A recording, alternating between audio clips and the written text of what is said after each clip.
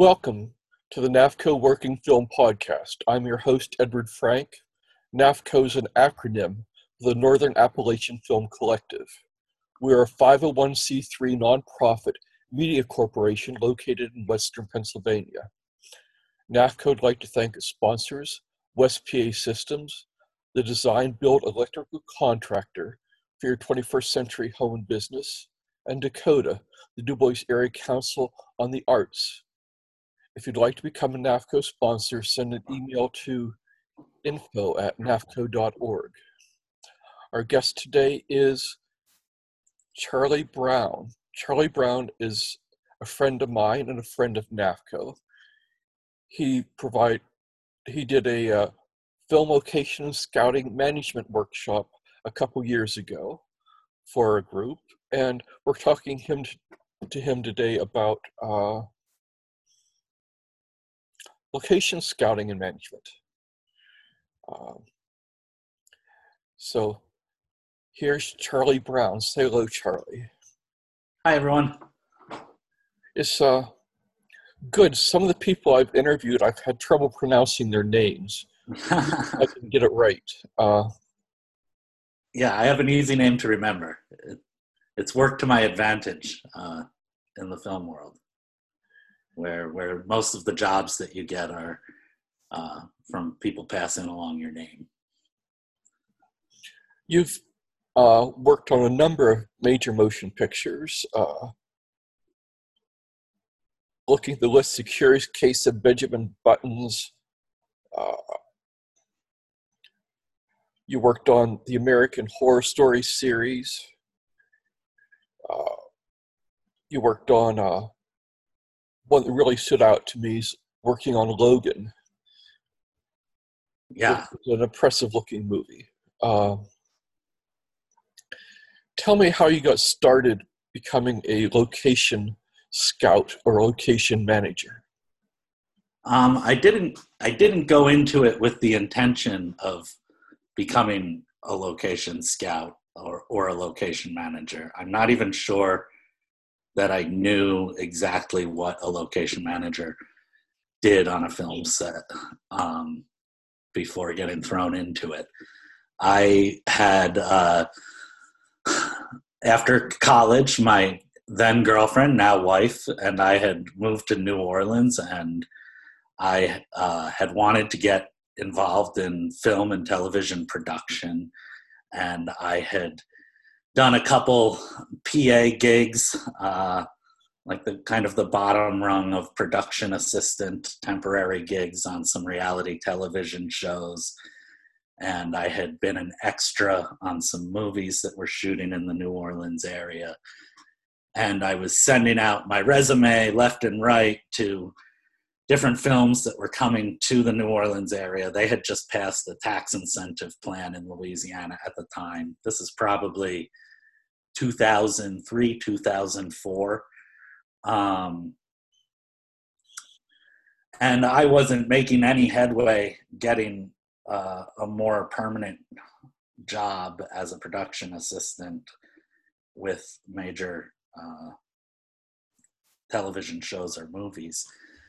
So I eventually got into the office of a very low budget independent comedy that was shooting in the neighborhood that I was living in, and told them that I would work for free if they put me into one of the departments. And they said that the location manager needed some help, was overloaded, and I went to work in the locations department. And the movie was called Flakes. It was made by Indigent, and it starred Christopher Lloyd and Zooey Deschanel in a very early role for her, and Aaron Stanford. And it was a great learning experience. And the location manager on the film that I was working for was having some personal issues, I think, at the time, and I was left on set by myself a lot, and got to make decisions for the department, and some good and some bad. And I did the whole movie, and by the end of it, they were paying me a little bit, not very much, but enough that I could get some food to eat and pay my rent. And when that movie ended, they put me into contact with Bill Doyle, who was working for Paramount Pictures at the time, and he was in town looking at potential places to set up shop for The Curious Case of Benjamin Buttons, and he had been traveling all over the world taking pictures and looking at different locales with David Fincher. And New Orleans was kind of experiencing such an influx of production work at the time that all the people with experience were unavailable, and he needed somebody to do just some basic canvassing of the city for as a potential locale for Benjamin Buttons to set up shop. And so I went around with a list of, find me 10 different steak joints that from the 1940s, or it was a big list of period stuff, and he just gave me a couple weeks to go all over Southeast Louisiana and look for the stuff and come back to him with a cachet of just very basic pictures. It wasn't exactly location scouting per se, but more of canvassing, and it was stuff that helped the people at Paramount and David Fincher eventually make the decision to bring that film to New Orleans. So,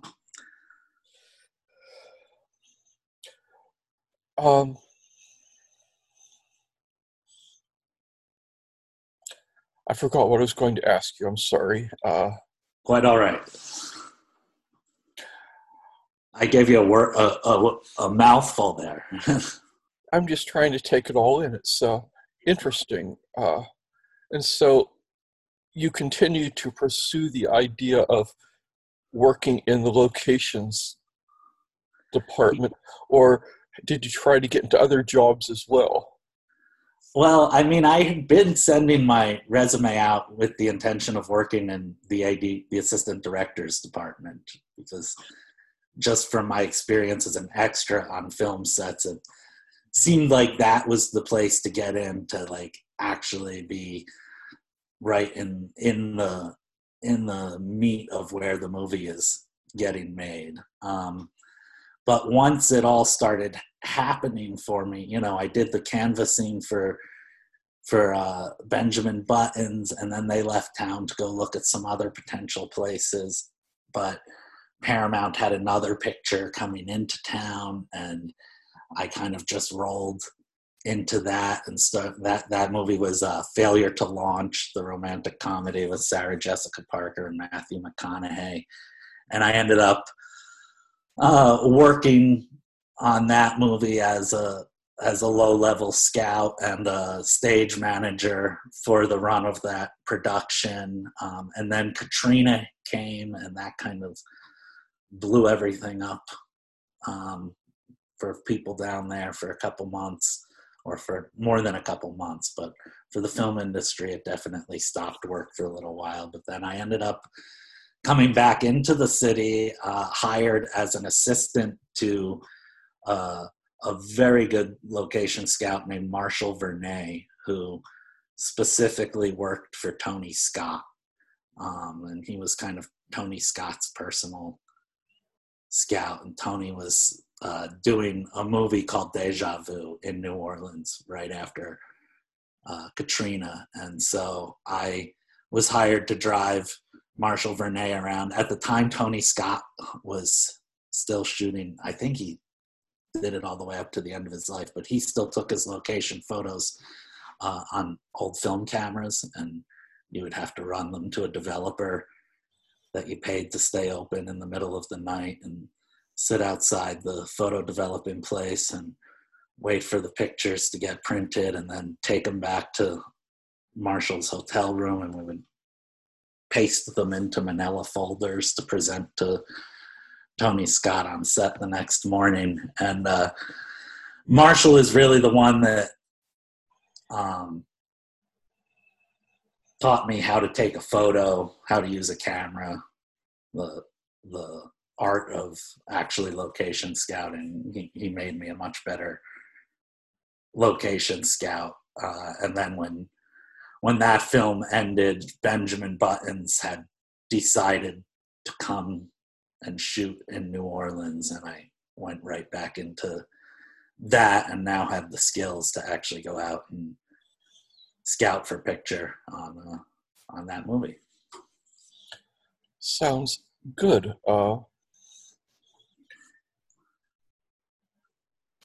In your workshop, you talked a lot about Logan, which was shot in New Orleans, mountains and all. And that. When you go out and how does the process work? Does the producer or director give you a list of things to go look for, and you go out and look for those things and bring them back, like you say? Or how do you find the things that the director wants you to look for? Well, you start by knowing what it is they want you to look for. It's usually you start by having a conversation with the production designer, who in most cases is or if the film's being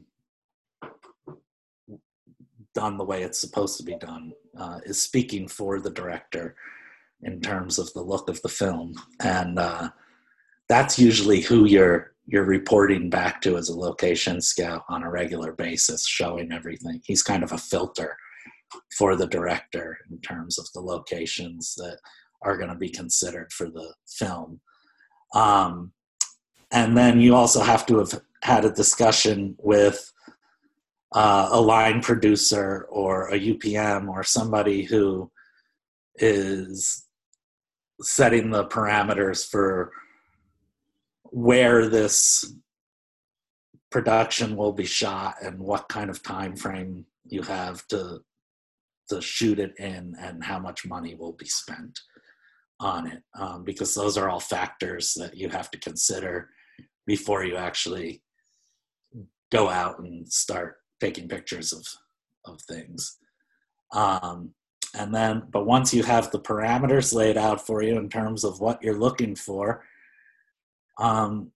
you come up with a game plan for whatever the location is, and go out and try and you try and make the best game plan you can, and then try and follow through on that game plan.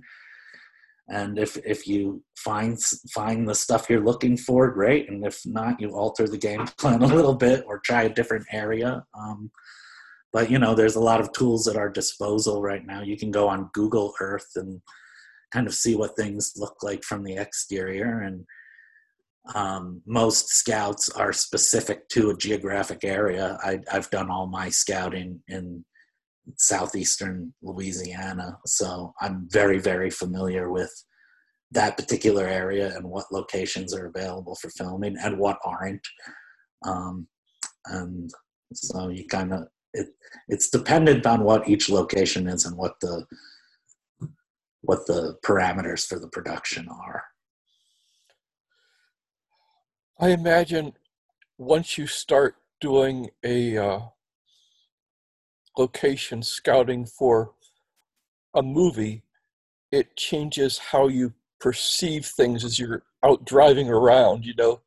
Even when you're not working, you probably think, wow, that's a nice looking barn. Maybe I could use that in some time in the next movie. Are you unconsciously or consciously building up like a file system in your head? Do you perceive things differently when you're actively involved in location scouting? Yeah, it can be maddening for my wife when we're driving around somewhere and I suddenly swerve off the road to get a better look at a piece of property from the side or something like that, or come back around to see something again. And it definitely makes you start looking at at things better, or not better, but differently. I started noticing how old windows were on every house that I would walk past, and because the light looks different coming through a new window than it does an old window, and old windows with big moldings around them that stretch from ceiling to floor, and older houses are much more attractive to production designers than little box vinyl windows. So I found that I would be walking my dog around the neighborhood between jobs and like making mental notes of which houses in the neighborhood have original windows, and maybe I should go look at those on my next scouting gig. Well, sort of in the same vein, a group of us were measuring trees on the islands in the Allegheny River Island wilderness, and everyone else had was basically faster at shooting the heights for me, so they'd scope out all the tall trees right away for all the different species, trying to find the tallest of each different species. And so I started looking at some of the not so spectacular trees, hawthorns and little trees like that. And then once I started doing that, I found that every place I looked, I was seeing, ooh, that's a nice hawthorn, that's a nice sassafras or something like that, because I got into my mind the idea of looking for small trees. Right. Trying to find the biggest of the small trees like that. Right. There was quite an influx of people when you got started working in the film industry in New Orleans. There's a film industry in Pittsburgh. It's not as active as in some areas of the country, but we're having a few movies and TV shows shot here. What kind of stuff in Western Pennsylvania would be attractive to filmmakers, do you think? Certainly the rural look of the area. NAFCO's based out of Du Bois, correct? Correct. Yeah, I mean the look of those towns and the surrounding wilderness and the mountains are unique, and that's a look that is only in a certain part of the country. I haven't worked in Pennsylvania. I don't know how the film commissions are set up, or if there is a film commission that oversees that area specifically, or is it just groups like NAFCO that are kind of representative of the area's film industry? There's a statewide film board. There's smaller local ones. There's one in Erie and one in Pittsburgh. But for most of the state, there isn't basically much of anything official. Right. So what I've been thinking a lot about lately, and what I've been talking to other location managers and location scouts down south about recently is what are going to be the rules for film production coming back to life in different municipalities. Like, I know it's going to be a much different looking production that is, in New Orleans than it was pre-COVID. And there are some, the municipalities want a smaller footprint out of the film productions because of the potential spread of the virus. And the unions want a bigger footprint because they want more space for their individual workers to be able to do their jobs. So it seems like there are different sets of rules with contrasting objectives coming out that are going to be governing film production as we move forward in the COVID world. And I don't know that anybody has a handle on what different municipalities' rules are going to be. And, most municipalities probably don't know what those rules are until somebody puts the question in front of them as to what they're going to be. So for me, if I was a producer of a project and considering Western Pennsylvania as a potential location for my project, my first question would be, well, what are going to be the rules for production? Will I be able to get a film permit in Du Bois, Pennsylvania right now? I don't know. And I think that's the question being asked everywhere in America as far as film productions go right now.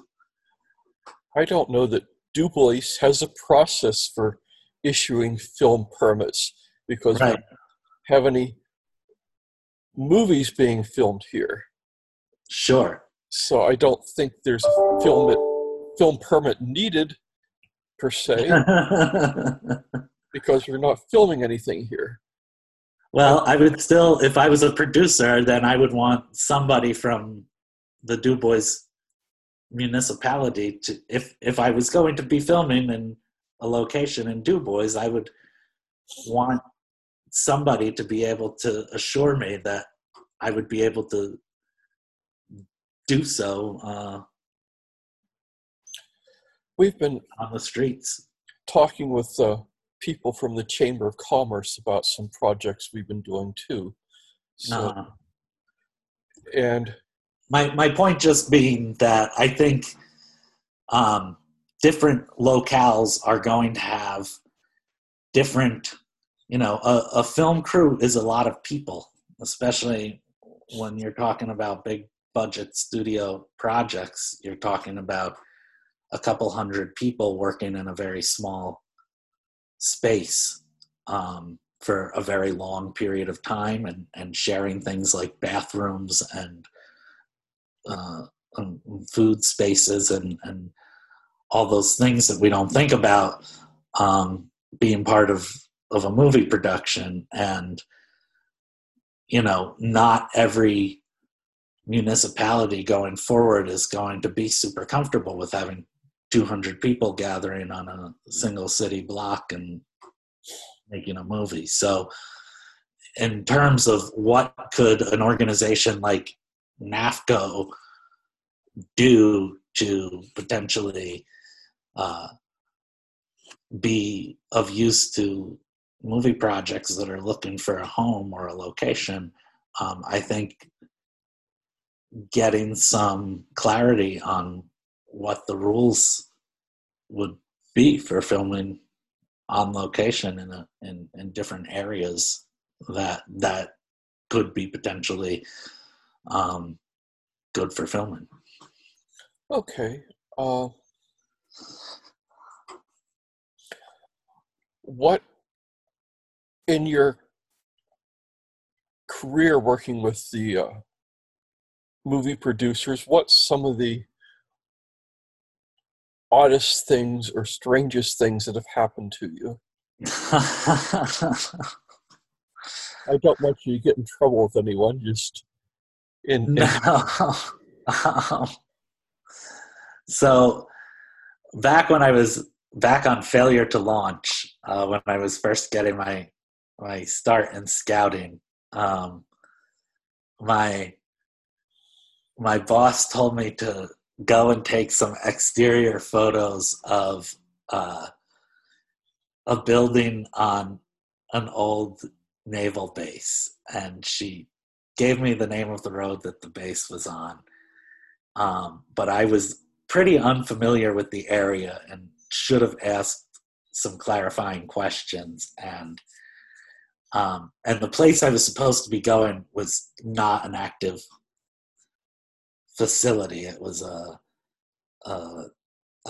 closed down naval facility that was just an empty shell of a building.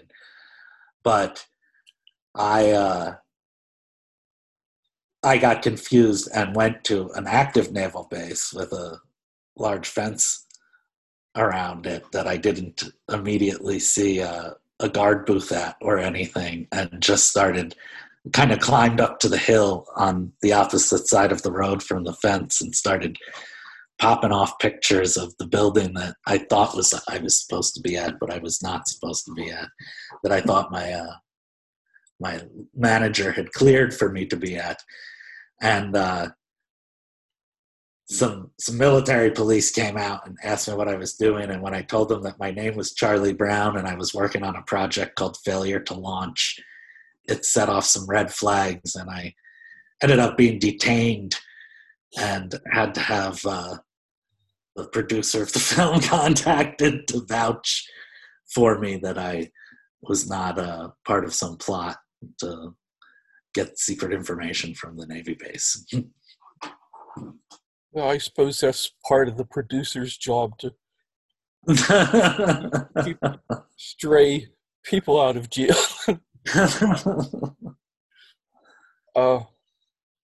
So you're not doing this anymore? Have you retired from the industry, or just taking a break, or what? I don't know that I've retired from the industry. I decided at some point, I have a small child, a 5-year-old who's starting kindergarten right now. And a couple years ago, I decided that I wanted to spend more time with her. And one of the things about working any type of film or television production, be it locations or any other department, is that the hours are very, very demanding. And I was finding that my daughter was growing up without me. And I thought that needed to change. So I've made some changes, and I've gotten to spend the last couple of years every day with her, which has been amazing. I think at some point I'd like to work in film and television again, but I don't know that I will ever be able to be the guy who is handling your locations for 16 hours a day, 7 days a week.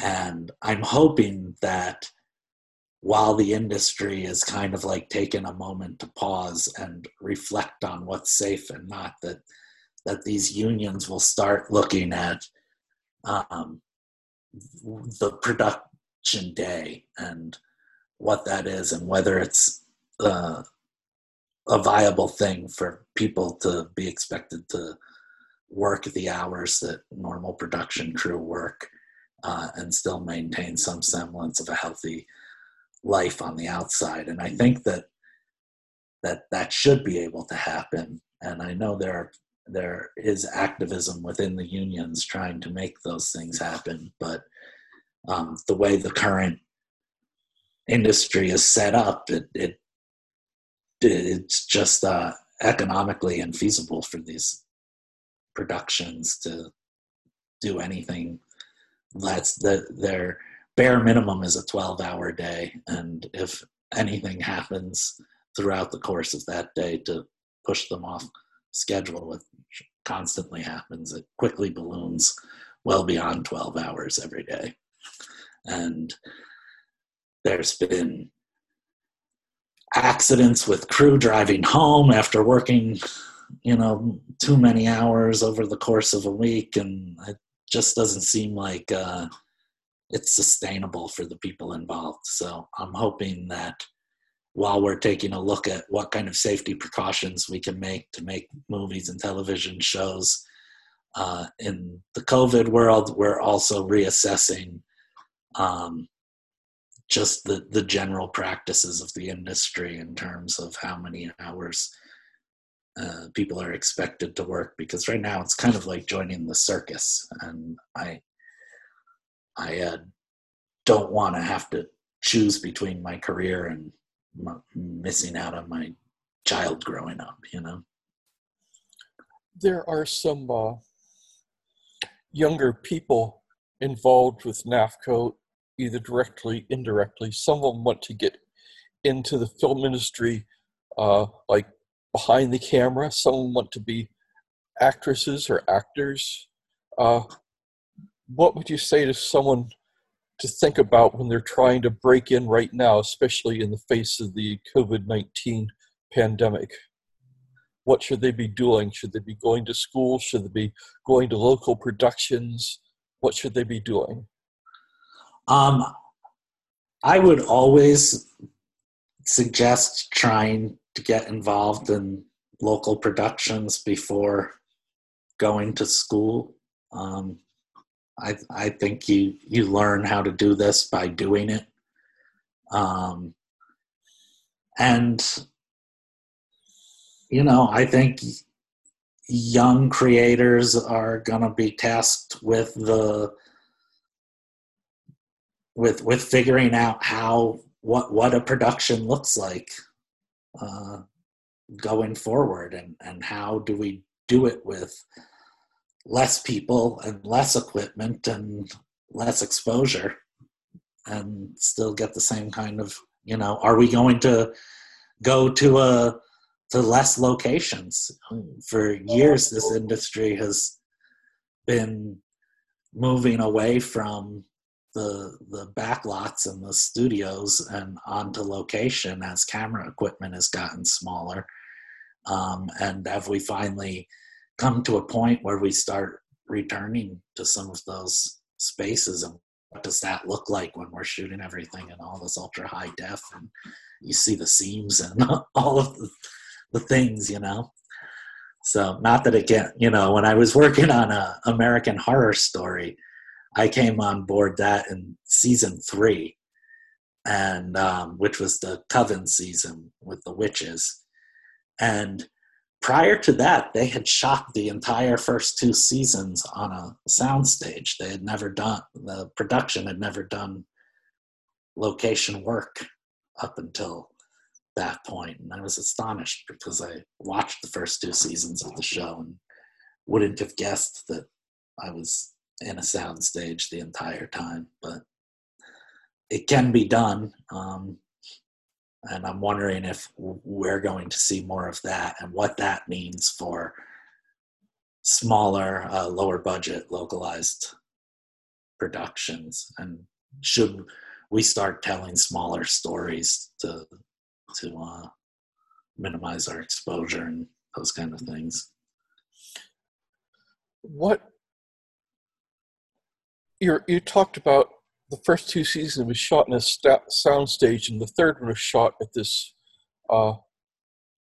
mansion, a location. There are certain problems with shooting on location, like there's not room in a lot of the rooms to put all your camera equipment and stuff like that. So how do you manage to merge locations with the practicalities of shooting a scene? Yeah, well, to be clear, like the 3rd season of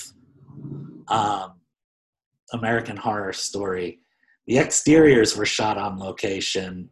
We still built the interior of that mansion on a sound stage so that walls could be moved for camera position and that sort of, and lighting position and that sort of thing. And that happens a lot in filmmaking. Even in the location era, you're frequently matching an exterior location to an interior set that will be built in some warehouse nearby. So yeah, when you're looking for a location and you're going to be shooting inside of that, in an interior in that location, you got to be thinking about a space being almost double the size of what you would see in the frame of the camera, because you need everything on the other side of the camera to fit into the space as well. So, one of the kind of tricky things about location scouting for interior spaces is that you're always looking for the bigger version of what it actually is. Like if you're shooting like a lower income person's small apartment, you can't actually go to the lower income person's smaller apartment, because that apartment would probably be too small to fit your camera in and do anything interesting. So you're actually looking for a bigger space that could be dressed down to look smaller. And you're always looking for tons of, the interior spaces in the movies always have tons of exterior light pouring in. There's always lots of windows to play with that add dimension to the space. And in reality, a lot of us spend our lives in spaces that don't have great lighting streaming in through all the windows and whatnot. So while you're able to mimic reality more closely when being on location, you're still altering it in terms of, we have this look for reality that is the reality of the movies and television, and it's still altered from. It's not a documentary, unless you work for David Simon, which I did, and then you go and shoot in the small apartment, regardless of what it looks like, and live with it. All right. We've talked for quite a while now. What would you like to say, or what should I have asked you already that I haven't asked you? Like some brilliant concluding remarks here about how you're going to take over the world or whatever. No, I'm not taking over the world. I just would like to tell the younger people that you were referencing earlier, the people who are involved in NAFCO and are looking to start a career in the industry, to think outside the box of what productions have been doing for the past 40 or 50 years. And because I think we're, with the streaming platforms taking over the industry, and with COVID making demands upon the rules of how productions will